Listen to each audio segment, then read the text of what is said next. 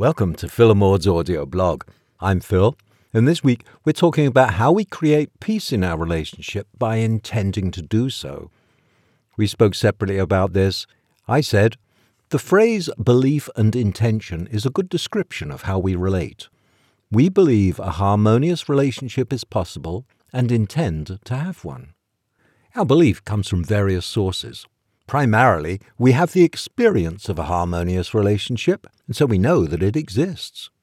You may object that this only applies to us, but everybody has some peaceful and wonderful times together, so of course they exist, at least part of the time. Another source of our belief is the fact that people live in communities because they need each other to survive, both physically and emotionally. Relationships, from business to personal, are how we get those needs fulfilled. This is a cerebral argument, but it's a useful idea that, at base, you and your partner need the same things. Believing in a peaceful relationship is a challenge because of the prevailing common view that conflict is inevitable and even healthy. This idea is so easily accepted because we live in a capitalist society that reveres competition and free markets. You might say that couples also fight over limited resources, but a relationship is more about emotional needs, which are not limited in the same way. When differences in a relationship arise, they are better handled with a mindset of community than competition.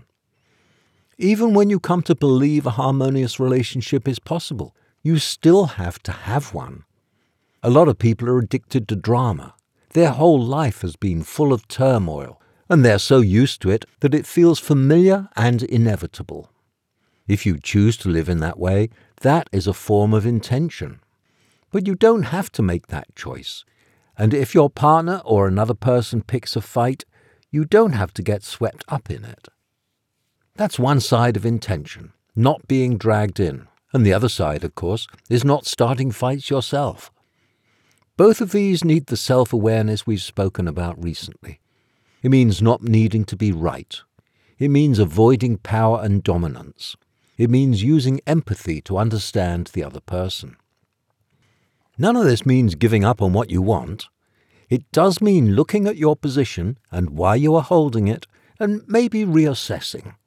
It's an opportunity to know yourself better, find your deeper needs, and hold on to them.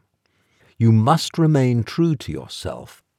And of course, by finding more of yourself and sharing that with another person, you strengthen the connection between the two of you. By believing in the possibility of a good relationship and intending to have one, you create the mindset where it is possible. Well, that was my take on how we create peace in our relationships. Maud said, much of what underpins our peaceful, harmonious way of being together can be practiced by anyone who wants to make this a primary aspect of their relationships. We've recognized that it is our intention and our profound belief in the reality of living that intention that brings it forth. Here's a description of our experience, and we share it with the hope that if you too wish to live in harmony in your relationships, there will be things you can use here to do so. We're quite clear on what our intention for our partnership is. We both want and intend to live in peace. We don't mean the old way of looking at peace, as in not dealing with things or looking away in order to maintain a lack of friction. Quite the contrary, peace is an action. It describes doing and being, not an avoidance of either.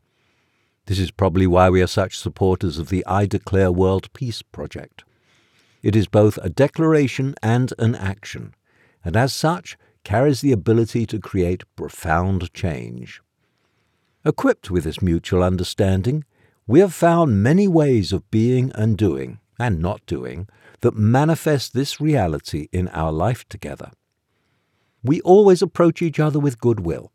We know through experience that we are not in conflict on any issues of meaning and value.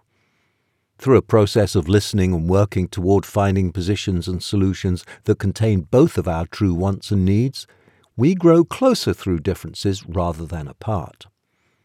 We're always honest and speak our truth to each other. There's no need to defend or withhold, as we know there is no attack waiting in the wings. We approach each other with love and kindness, eager to hear how the other feels and learn what they want or need. We search for the resonance within and concentrate on that, as well as hearing where there appear to be differences. There are also a number of things we don't do. We never bring power and dominance into our relating. Never. Neither of us insists on being right or pushing through our way of doing something. We avoid poking at each other, which almost always elicits a poke back, or reacting with hurried, snippy, annoyed comments or tone of voice. This type of behavior does not feel good inside and only serves to disturb our own inner peace. We are strongly aware of our intention toward living peace as the way we chose to relate to each other. In order to bring forth this intention, it is most important to be present and to fill this presence with laughter and playfulness. We hope that you too will be able to become a center of dynamic peace within your relationships. Shared joy and the joy of sharing pervade relationships that manifest living peace. Well, that's it for today. Hope you took something away from it. It's written down on our blog at philandmaud.com. So check it out, read it there, pass it on to other people, and I'll talk to you all next week.